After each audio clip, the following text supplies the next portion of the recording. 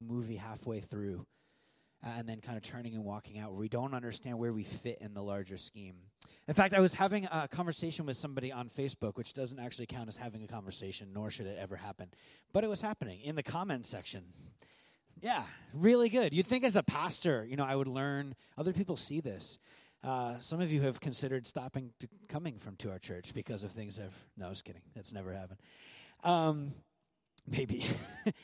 And we're having this dialogue back and forth. And basically the statement this person was trying to, or this truth this person was trying to put out there was that the narrative of our faith doesn't really affect the way that we live when we really get down to it. And it was fascinating to walk through this discussion. So then it went offline, and we started to get into a little bit more. And these are the divisive conversations I get into about narrative. But we were talking about, no, why the very things that ground you, your understanding, whether it's how you saw your parents interact, how you've made sense of being a citizen of the United States, of making sense of whatever your race is or your economic. There are all sorts of stories that are told about who you are and what you're kind of doing here, what you should be aiming at and what you value. And so it's actually really important that, and this is why we do this series every fall, is some version of this. A couple of years ago, it was like Why Church or Church in the Wild. We were listening to a lot of Jay-Z then. There was like different just kind of reminders of what it means for us to be faithful to this larger call and hitting different aspects of it. So on this rock, on you, this gentleman, Peter, this guy who doubts and has questions and is really kind of overeager, who misses the boat, who's clearly a lot of fear. This broken person, just like all of us, is invited to play a critical part in seeing God's work go forward. And so today, as we're getting close to the end, we have one more week after this of this series, I wanted to talk a bit about our role and as it relates to the table, as it relates to food. If on our everyday actions, like regular old people like us, are helping God build the church, or in making disciples, to be more accurate, as we go and make disciples and invite people into the way of Jesus, God really builds his church. So as we do this, as we're inviting people into this way of life and love, what is the role, and is there much of one when it comes to food? Many have argued that if you were to boil the Christian faith down to one thing, it's this. It's just a meal. That's what it all ends up boiling down to. So I ask this question first and foremost. What do you think is the most neglected discipline in the church? The most neglected practice in the church? What would you think? If you were to just guess, no, literally, actually say it. Prayer? I think that's probably up there. What's another neglected practice? Community? A practicing community together. What else? Someone who's super burned out. Rest. Sabbath. Yeah. I think the discipline of hospitality ranks up there. And I don't mean our greeters are smiling at the door hospitality. I don't mean someone said hi to you as you walk through the door. I don't mean passive niceness, which we, even in Providence, in New England, we struggle with, right? Just casual niceness. A friend of mine's getting married today, and she's from the South, and it's she doesn't struggle with that, at least casual niceness. It's hi. Actually, even today, and many of you know Lauren Waka, who's one of leaders here at our church. We are down here kind of getting ready, and we just hear Lauren's laugh, bellowing in the background, and just you could hear every person she'd casually engage, someone new. You may have met her. You're the person who's brand new, walked in the door, and you were like, hi, what's up? I'm whoever, so-and-so, Jane. And Lauren's like, oh my gosh, it's so good to see you. That's Lauren. She's the one laughing really hard at herself right now. I think even in our city, we struggle with just that, passive sort of just casual niceness. But for those of us who at least get that and are at least friendly enough, this is not going to be a teaching that's going to be an invitation to be nice to people. This is actually, do we have an understanding of how God has used and would use our tables? So Matthew 9 was the text that we read. Matthew, if you look at Matthew 11, the Son of Man, verse 19, came eating and drinking. And they say, here is a glutton and a drunkard, a friend of tax collectors and sinners. But wisdom is proved right by her deeds. The Son of Man came eating and drinking. And in the story that Brad just read, we get a picture of the type of people. So in our culture, like food is a fascinating thing right now. Like just to look real quick at like how do we tend to see food? For those of you who have Instagram, could you please get a show of hands of how many people have Instagrammed some aspect of their food recently? Please be. This is an honest place, safe place. Be yourself. This is open, inclusive. Let's see them high. If you have at any point Instagrammed your food. Yeah. Yes. Somebody who did not want to raise their hand just had to raise their hand. It was so good. It's like that nudge, like, honey, don't lie. Providence has been named multiple times one of the top foodie cities in the country. Right? Just like per capita, there are so many incredible places to eat. A friend of mine recently, we just did a brunch walk. By the way, the best place to do a brunch walk, which sounds ridiculous, right? There's like beer crawls, like right, pub crawls, which makes more sense. You can have like one beer here, one beer here, one beer here. You know, you limit that and spread it out over enough time, you'll be all right, probably. But like a brunch crawl, we're like, let's just try it. So it's like, okay, well, we start with coffee or a scone, right? And then we'll get like, just one pancake, and then we'll get an omelet. It didn't work out really well, but we were noticing that, for instance, I live on the west side. I have a lot of pride there. And so you go from the Grange, right, and then you swerve over to Kitchen, right, and then you pop over to White Electric, and then you dart back to hit 7 Stars, and then you hit, you pop back to Julian's, then you hit 7 Stars for a quick, espresso on your way, and then you hit Nick's on Broadway. It's an amazing crawl. Easily all the best breakfast places right there. But in our culture, right, half the world is struggling with some kind of obesity, and the other half are starving. We have a tension in our culture of abundance and lack. This is a very real thing. People are taking like really stylized photos of their food, which is great. I understand the art and beauty of taking pictures of your food. But the other half of the world is actually starving. This is a startling statistic. Only 17% of families regularly sit down together to eat meals. 17%. I'm not one of these like harken back to the good old days when everybody sat down, because we all know there's no such thing as the good old days. Everybody had their issue. But man, there's something lost. There's something lost about eating around the dinner table. This is the places where stories were woven, right? This is a place like where parents could tell if you were lying. It was around the dinner table. That's what you knew. You couldn't hide there for some reason. You could hide everywhere else, but like you're sitting next to mom and she's like, nah. I remember a story, and I remember this vividly because it was a really early childhood memory, but it stuck out because I still carried a lot of, it wasn't shame, which is bad. I should say I carried shame, but I didn't actually feel shame. I think it was like almost awesomeness. Like this time I almost got away with it. So for some reason it was lunch, but I had some pasta, but my mom made carrots for me, which I just remember being weird. It was like the frozen carrots, like the frozen honey glazed carrots. Anyone know what I'm talking about? Just take those out, pop them in the pan, and you're like, ooh, honey glazed carrots. And you put like one seasoning over top of it, and then you can totally lie like you made them yourself. Most people don't even cook for yourself, do you, in this room? And so my mom put it down on the plate. I'm eating my food. I really didn't want those carrots. I desperately did not want to eat carrots. My mom got up. I don't remember what she went to go do.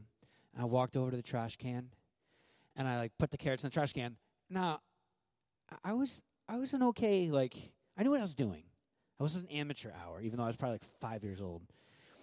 I noticed the carrot box in the trash, so I lifted the carrot box up, put the carrots underneath, put the carrot box back down. Maybe even thrown like a piece of lettuce, for effect. Like, yeah, it was a good move. I went back, I sat down. I was even smart enough to leave one carrot on my plate. Come on. My mom sits down. So how was your morning? Oh, it was good. Good, Mom. Good. Oh, I see you ate your carrots. Yeah, they're good. And that was the place. I turned it up too high. It's like, yeah, so good carrots. And just this look in her eye, I was like,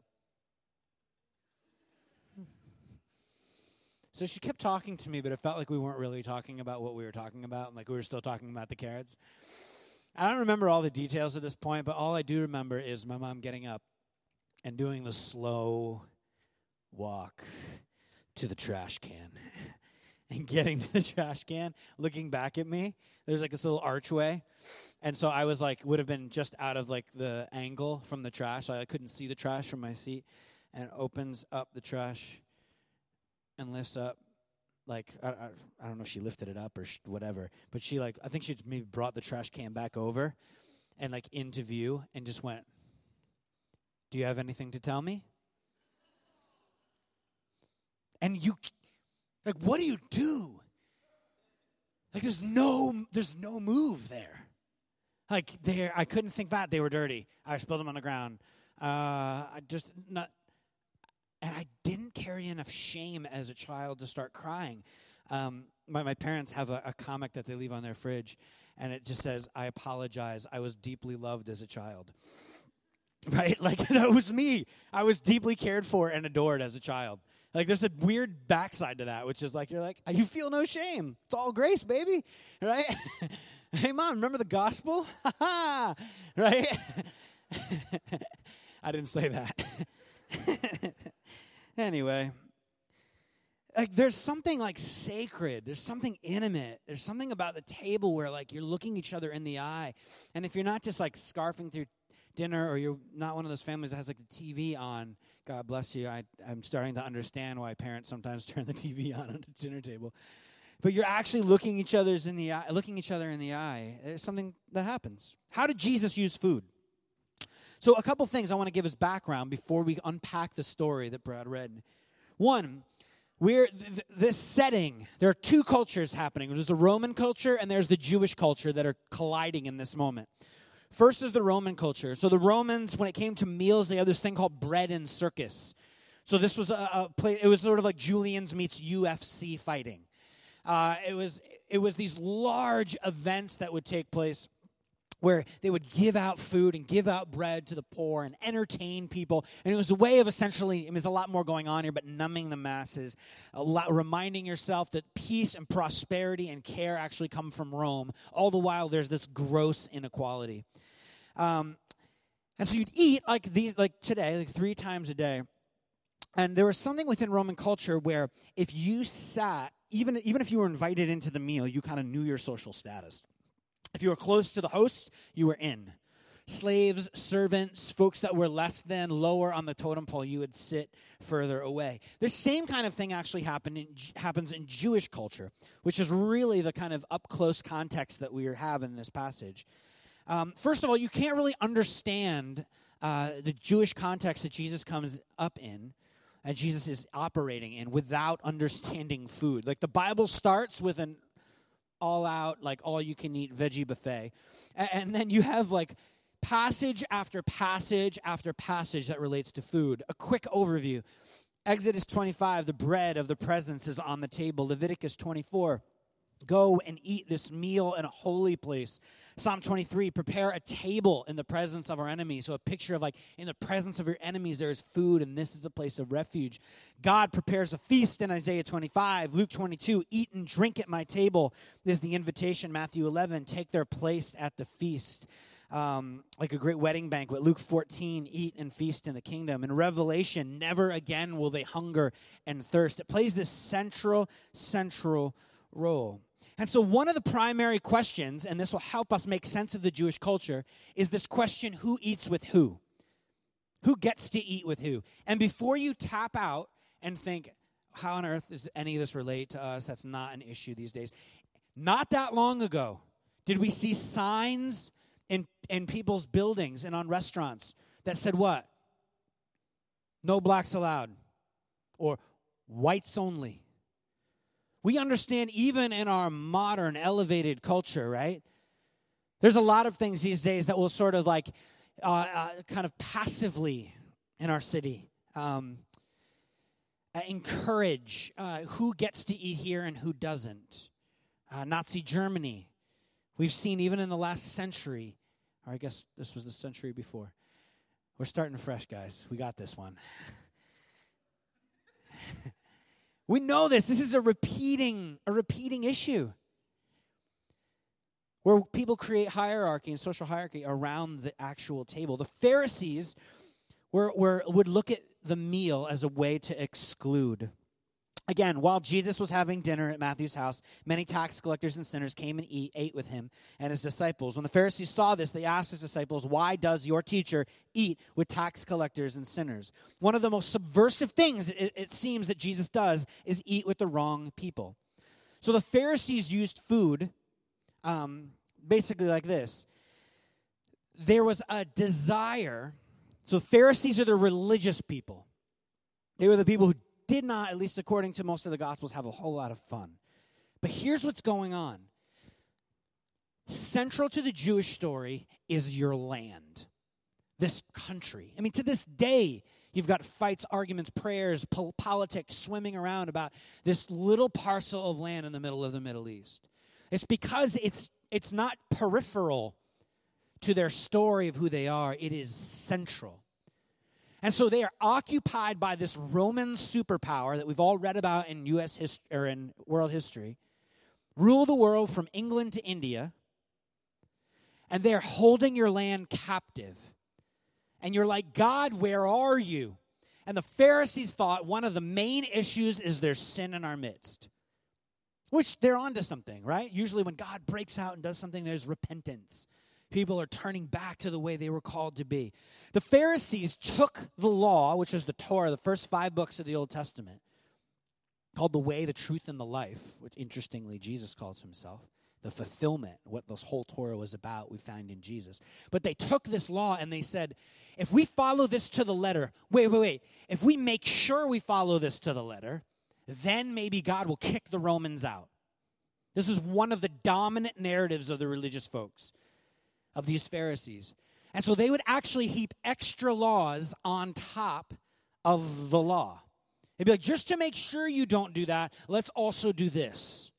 And add and add and add and add. And it became, you can imagine, if you've read anything about just sort of like ancient philosophy or religious systems, or we could probably do a lot of modern critiques, right, around gun control issue or like all sorts of like difficult issues where we have sort of, here's the stated law, and then how do we make sure that no one breaks it? Well, at some point, it's all an issue of a heart, but we can do some things to mitigate this. And so for the Pharisees, it was like, well, if we can just get this equation right and then get everybody to live exactly how they're supposed to live, this will be great.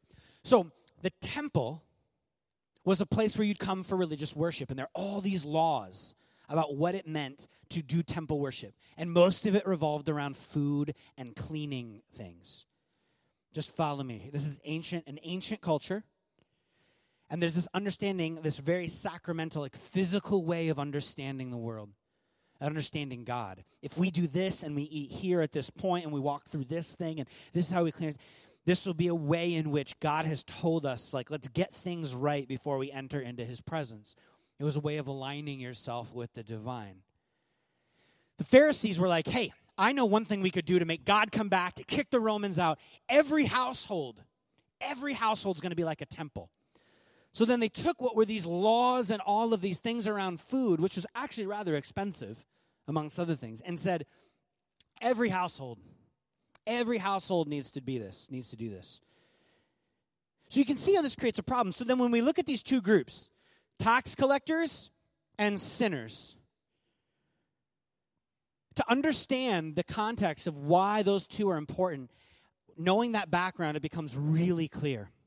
Tax collectors are like an army chaplain sitting down with like an Al-Qaeda leader and having dinner. The tax collectors are the ones that are taxing the Jews. This is our land. You guys have taken it over, and you're making us pay to hang out on what should be rightfully our land. Oh my gosh, you can see how this this created this ache.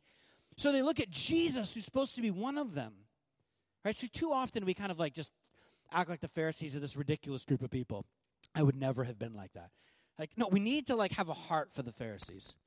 Because they're going, we want our land back, and if maybe we get everything right, God will show back up. And you, Jesus, you're claiming to be one of us, and you're going to literally eat with the terrorist, like oppressive regime.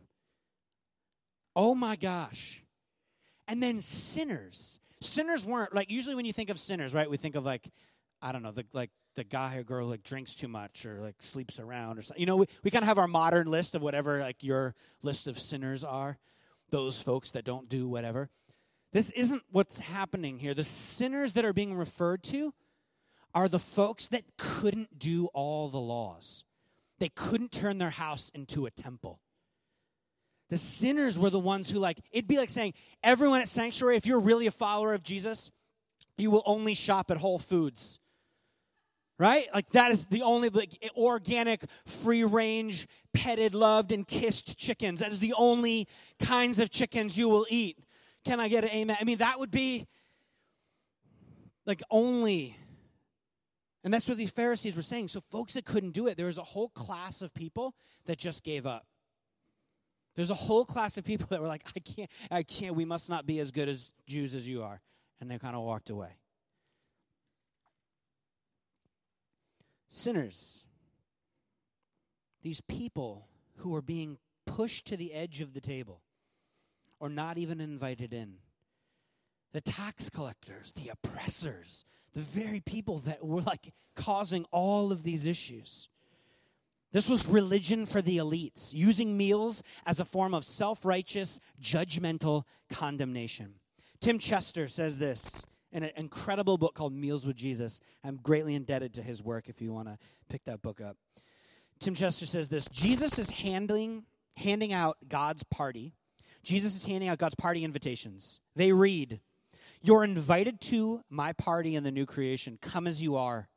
The religious leaders agreed there was a party and an invitation, even that it was possible to an end. In other words, they believe we want heaven too. We want to see all this put back together. We want our land back. We want to see God reigning. But when the religious leaders passed out the invitations, they didn't say, "Come as you are." They said, "You've got to get changed. You've got to get cleaned up." As a people, didn't come. As a result, people didn't come because they didn't think they were good enough. This is how the Pharisees took away the key of knowledge. 3 times a day, you would realize that you couldn't afford what the right religious moves were. You couldn't live up. Every day you were reminded of being an outcast. Imagine being an African American in the South in the early 19th century, walking by people's storefronts. You were reminded every day. Or you were reminded every day of how powerful you were. Every day you walked by, if you were white, you walked by a sign that said blacks only. You were reminded of your status, that you were in, that you were accepted. Into all of this comes Jesus. "Why does your teacher eat with tax collectors and sinners?" On hearing this, Jesus said, "It is not the healthy who need a doctor, but the sick. But go and learn what this means. I desire mercy, not sacrifice, for I have not come to call the righteous, but the sinners." You're like doctors, but you hate sick people. That's what Jesus is saying. Imagine going to your doctor, right? You broke your arm, and you're like, "Help." And your doctor's like, "Oh, it's the thing with the no, get out of here." Right? It's a silly image. And this is offensive. This would have been so offensive. You're like people who are doctors that hate the very people you're here to serve. Jesus is saying you're in the wrong job. So we see Jesus doing these kinds of moves with the Pharisees, helping them rethink what God is like, what the law is meant for, all the time. And food becomes this central way in which he does this. In other words, this story is not unique. Arthur Bowers says this: if you can read the Gospels without getting hungry, you're not paying attention. Right? Let's put this to the test. Look how food is used in Luke 5. Jesus eats with tax collectors and sinners at Levi's house. Luke 7, Jesus is anointed at the home of Simon the Pharisee during a meal. Luke 9, Jesus feeds the 5,000. Luke 10, Jesus eats at the home of Mary and Martha. Luke 11, Jesus condemns the Pharisees and teachers of the law at a meal. In Luke 14, Jesus is at a meal when he urges people to invite the poor to their meals rather than their friends. In Luke 19, Jesus invites himself to dinner with Zacchaeus. Not a good dude. In Luke 22, we have the account of the Last Supper. In Luke 24, the risen Christ has a meal with the two disciples in Emmaus and then later eats fish with the disciples in Jerusalem. Jesus rises from the dead. How does he show, like Peter, the guy we've been talking about a lot in the series? How does he reveal himself, right? He didn't institute YouTube and then shoot a video out, right? He didn't go up in the air and was like, oh, check this out, I always imagine Jesus doing Karate Kid moves. I have no idea why. Like the crane, but way up in the air. How does Jesus reveal himself? Come on, you all have a picture of Jesus doing the crane right now. Yeah, amen. You love your... Is it happening right now? It's sort of happening. Good call, Brad. He eats fish with them. That's what he does. He goes and he eats a meal. This is how he announces himself. It's just interesting. There are actually 3 ways in the New Testament to complete the sentence, the Son of Man came. Jesus came. There are 3 ways in the New Testament to complete the sentence. So, Jesus came what? In Mark 10:45, the Son of Man came not to be served, but to serve, and to give his life as a ransom for many. 1. 2, the Son of Man came to seek and to save the lost, Luke 19:10. And the 3rd, the Son of Man has come eating and drinking, Luke 7:34. The first 2 are statements of purpose. Why did Jesus come? He came to serve, to give his life as a ransom, to seek and save the lost. The 3rd is a statement of method. The 3rd is a statement of method. How did he come? He came eating and drinking. The way he came to seek and save the lost was to look them in the face over a meal and say, I'm here to make you well. I'm here to make you well. Go and learn what this means then, Jesus says. Right? This passage that we're circling here. After all of this, he calls them out. He says, you guys are like doctors that don't care for the sick. He's already modeled eating with all the wrong kinds of people. And then he says this phrase, go and learn what this means. This is like an audacious statement. This is to the religious leaders. Go and learn what the scriptures actually mean. It's offensive. It'd be like having we invite some great theologian to come in and share with us about the word. Some great leader of the faith. And one of our friends who is, alcohol on his breath, never opened the Bible before, drum up the stereotype in your head, whatever, and walks up on stage and kind of pushes the theologian to the side, grabs the mic and says, let me actually tell you what this means. This is the guy who's taken his whole life to study this passage, to study the scriptures. This is what Jesus does. You need to go and learn what the scripture actually means. And he says this, I desire mercy, not sacrifice, for I have not come to call the righteous, but sinners. The heart of what God wants is a heart of mercy. Heart of mercy. Jesus uses food as God's great welcome. Jesus uses food as God's great welcome. The parties of Jesus are celebrations.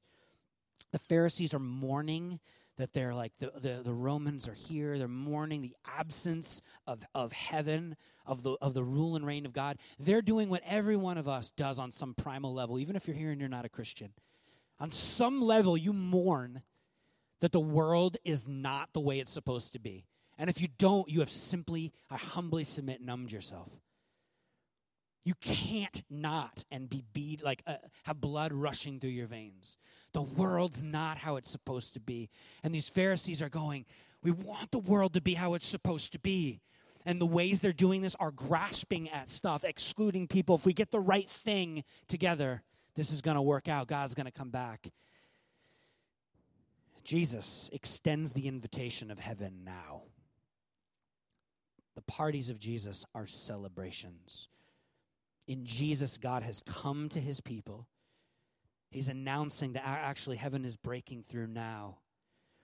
And so fasting in the life of Jesus gives way to feasting. Their meals are eaten with joy. They must be. Jesus is contrasting the old way with the new way. The new way is gracious rather than religious. The new way is inclusive rather than exclusive. It is welcoming rather than unwelcoming. The way of Jesus is characterized by feasting rather than fasting, rejoicing rather than grumbling. It recognizes its need to find hope in the Savior rather than feeling self-righteous and therefore rejecting the Savior. It recognizes that we are in need of rescue. Look at these two lists. Gracious, inclusive, welcoming, feasting, rejoicing, and recognizing your need. Compared with religious, exclusive, unwelcoming, fasting, grumbling, and self-righteousness. So the question for us this morning is, are you living as someone who belongs to the new way? Are we eating, thinking, living? Is our lens set up that we are seeing things as Jesus does? For Jesus, 3 things. A meal is a sign of God's great welcome. It's a sign that God is here and welcoming everyone home. It's a feast, too. It's a feast of grace. Remember the words that Jesus quotes, what he's living out from the words of Isaiah. Come, all who are thirsty, come to the waters, and you who have no money, come buy and eat. Come buy wine and milk without spending money and without cost. Why spend money on what is not bread and your labor on what does not satisfy? Listen to me and eat what is good, and you will delight in the richest of fare. Like God's not on a diet. Like God's pouring extra cups. Like God's bringing the pastiche. It's a fine dessert place on Federal Hill if you're new to the city. Contextualizing.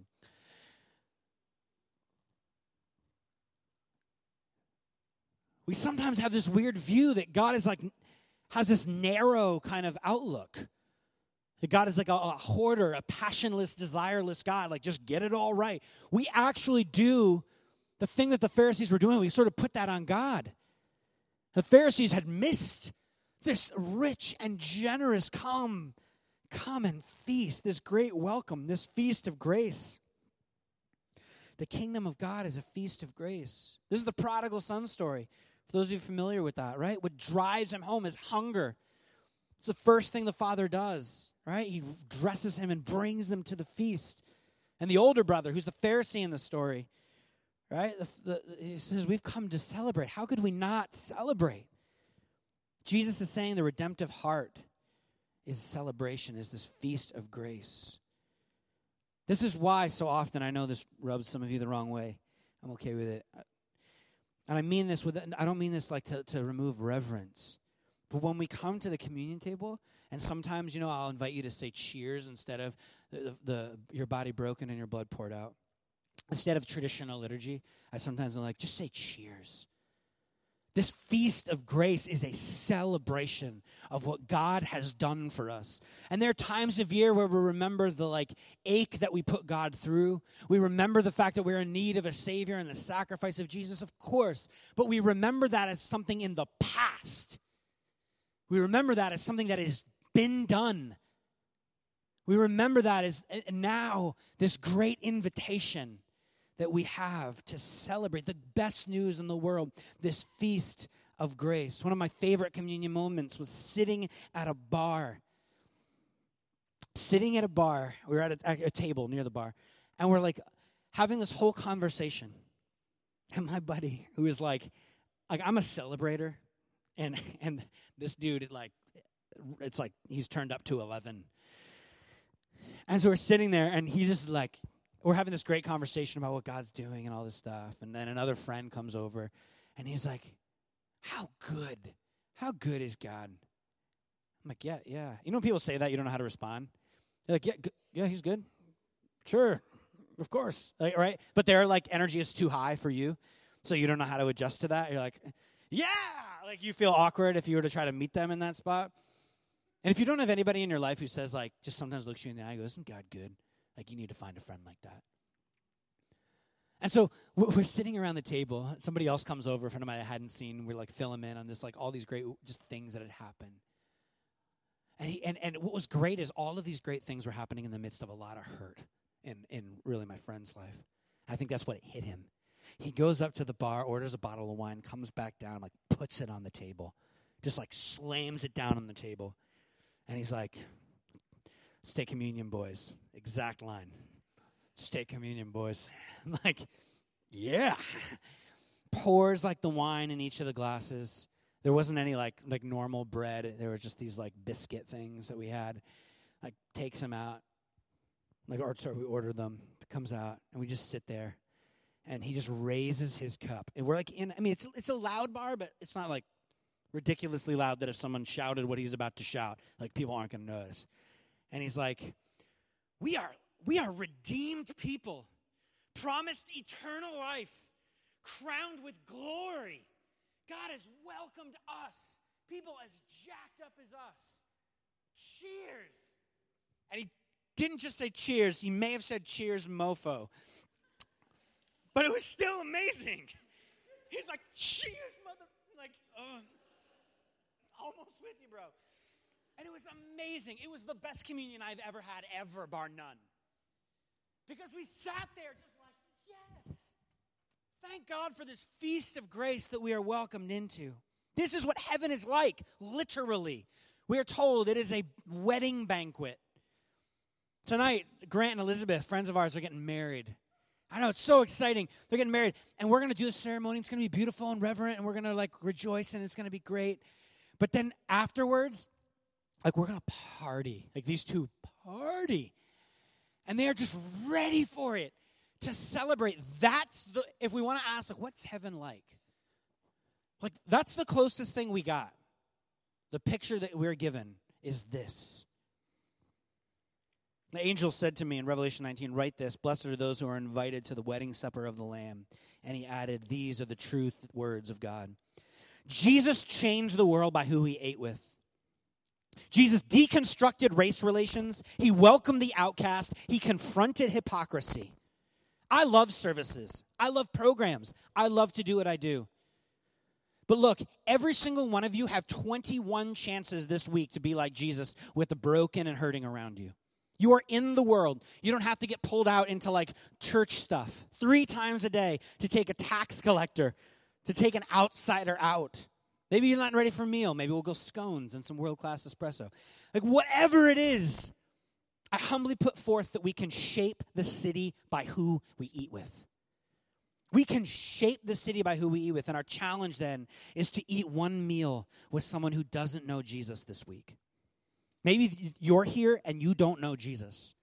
I'd encourage you, like, come to one of our dinners. We're doing all these dinner parties, not this week, but next week. These eat-ups, these like just chance to come and eat. Come and eat.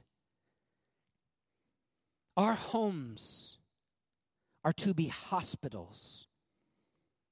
Refuges of healing, radiating the light of heaven. Our dinner tables are to be operating tables, the place where broken souls are made whole again. In our churches, people should find rest from their battle of acceptance and release from the lie that they are nothing more than the goods they possess. And when we lower our defenses, when we remove our facades and our peepholes, and we begin to truly be present with one another, then the healing power of the gospel can begin its work. The English word, literally for hospitality, originates from the same Latin root as hospital, literally meaning a home for strangers. A home for strangers. Of course, it means a place of healing now, but there's a link between being welcomed and being healed that goes beyond just wordplay. There's something about being welcomed and being healed. Who are the prodigals? Who are the prodigals? Who are the people around you that need to know. Maybe you are here and you have felt so ostracized and pushed out by the church. Jesus came to invite everyone in, and I'm sorry. If any place, we as followers of Jesus, outposts of heaven and love as we go out into the world, setting up cells in our home to care for those. And maybe for you, it's not just the obvious folks. It's not just like the homeless person up the street or something. Maybe for you, it's the arrogant coworker. And for you, it's the person who is most frustrating. And it's the person, right? The tax collector, the enemy in your midst. Maybe it's folks that you've known really well and you just haven't done this really simple move. I'll give you directions. Invite somebody over for dinner and just say, would you tell me your story? That's it. I literally just outlined your entire night. I know it's hard to invite people into your home. I know it's hard to bridge that gap. But for us to be people that are actually developing friendships that go beyond the surface and what did you do at work today? This isn't peripheral to the gospel. It's central. It's not over here like a nice add-on to the good news of Jesus. Jesus came. His methodology in part was eating and drinking with those around him. If you are a disillusioned, apathetic hipster, Jesus wants to eat a meal with you. If you are angry and frustrated at your lot, Jesus wants to have a meal with you. If you are an outcast, if you feel pushed away by the church, Jesus wants to have a meal with you. If you feel like less than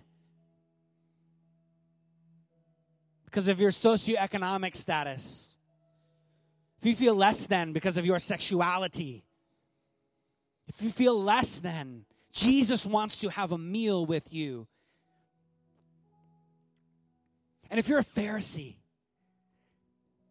he doesn't. He doesn't. He wants you to stop, chill out, remind yourself of the grace of God, and then come. I'm being slightly facetious.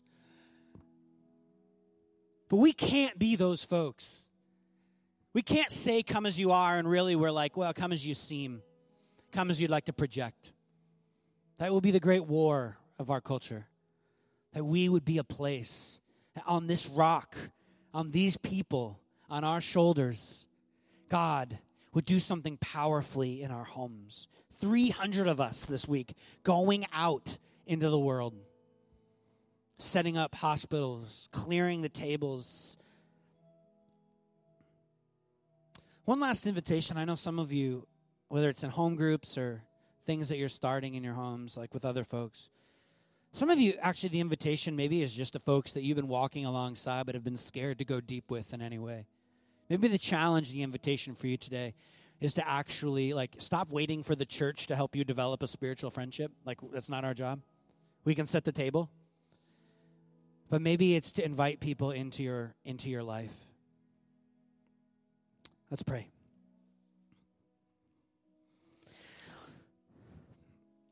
Lord, as we come to the table, may you give us vision of who to invite. May you remind us that Jesus did not give us words to simply agree with, but to participate in.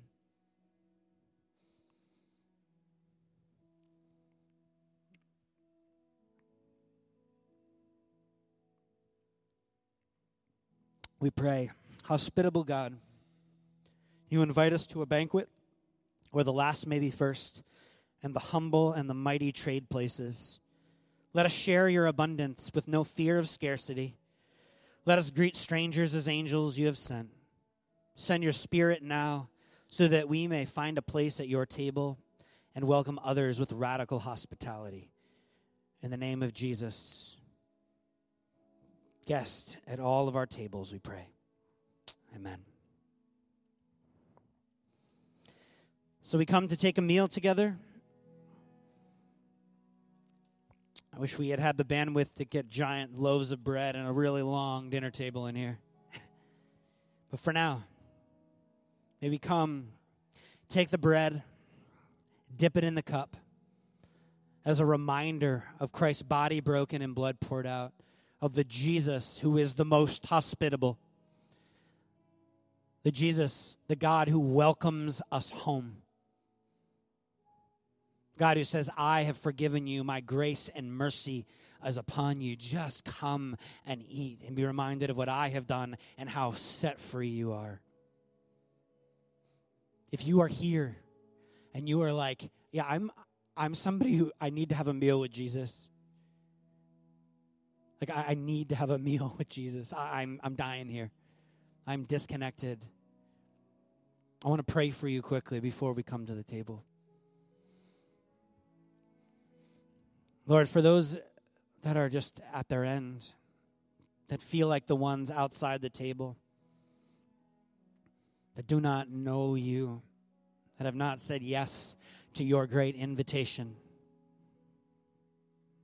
Lord, I thank you that you're working in their heart. Thank you that you've used your word to stir something in them. So in this moment, like right now, for those who need to have a meal with Jesus, who need to say yes to the invitation to come home, trust me, trust what I have done for you, forgiven, set free, to walk the path of life. Maybe just in the quietness of this moment, you just shoot your hand up to just name this moment, to own this moment.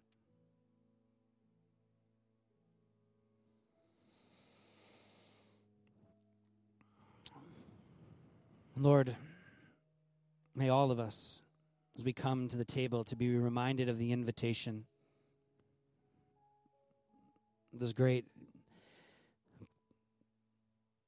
meal and all the love and life it represents. Lord, may we find ourselves convicted and comforted.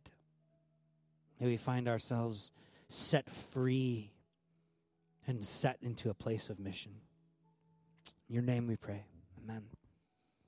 So we come up the center aisle and take the bread and dip it in the cup. If you'd like to be prayed for, if you need someone just to speak a word over you, if you're someone who has said, yes, yeah, I actually would like to follow Jesus, there's a bunch of folks over here who would love to pray with you, love to give you a word. So as we come forward, as we take the bread and dip it in the cup, may be reminded of who our God and what our God is like. This good and loving Father who welcomes us home. Come forward.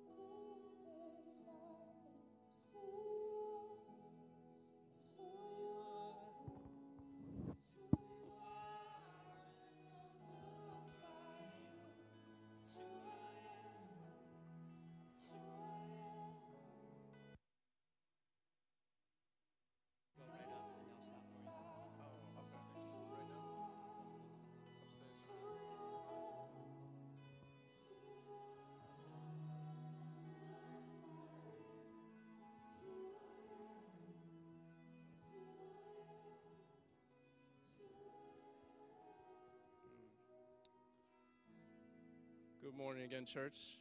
You can be seated. This is the time of our service where we take that opportunity to give back a portion of what we've been given.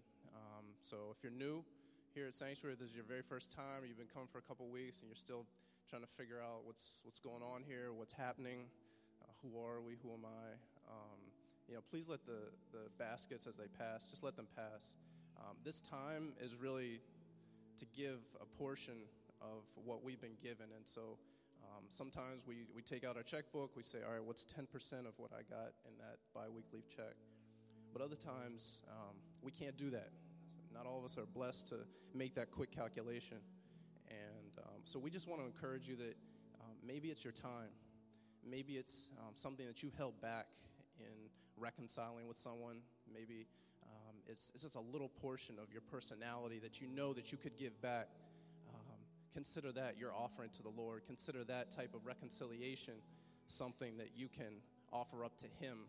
Not for that person that you're reconciling with, not for that issue that you're trying to solve, but as a reasonable portion of what you've been given, the gift of reconciliation, the ministry of reconciliation. So though it may look tangible in the form of dollars and cents, let it also be a part of your heart that you're giving back up to the Lord to show, Lord, I'm trying. So as the baskets come around, we just pray that you'd just pray with us during the offering. Heavenly Father, we thank you for this morning. We thank you for the gift of life, to be in your presence, to be amongst those who trust that there's something bigger than ourselves, who trust that there's opportunity for reconciliation in this world. And so we just pray over the small portion that we try to give back to you as something that's a reasonable portion of what we've already been blessed with. We thank you and we love you. In Jesus' name, amen. God bless you as you give.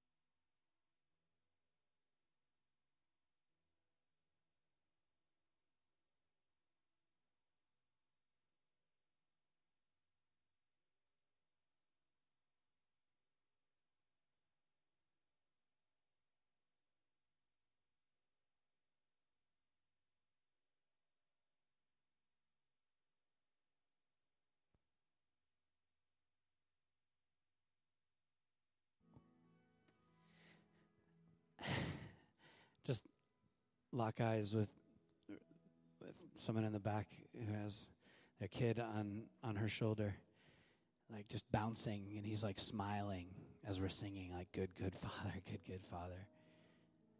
May you go with that sort of joy and freedom to know that our God is good, that His invitation is to everyone, that whatever place you find yourself, from mountaintop to valley, the God of the universe has been called throughout history, throughout the scriptures, a good Father. And that hospitality and welcome that has been given to us may we extend that at our dinner tables in the coming weeks. May it be said about Sanctuary Church that we are a radically hospitable people, reflecting the love of our good Father. In Jesus' name, everyone said, amen. Amen. Thank you for being with us. It's great to have you here. Sorry, we went a bit long today. 2 things. If you'd like to help out with helping promote the Create event, meet Jason Lee right up front. And if you'd like to know more about our church, I'm going to be spending just 5 minutes up in the balcony doing a quick Q&A to give you some updates and feedback on who we are, information on who we are. So if you'd like to join me right after up in the balcony, I'll love to see you up there.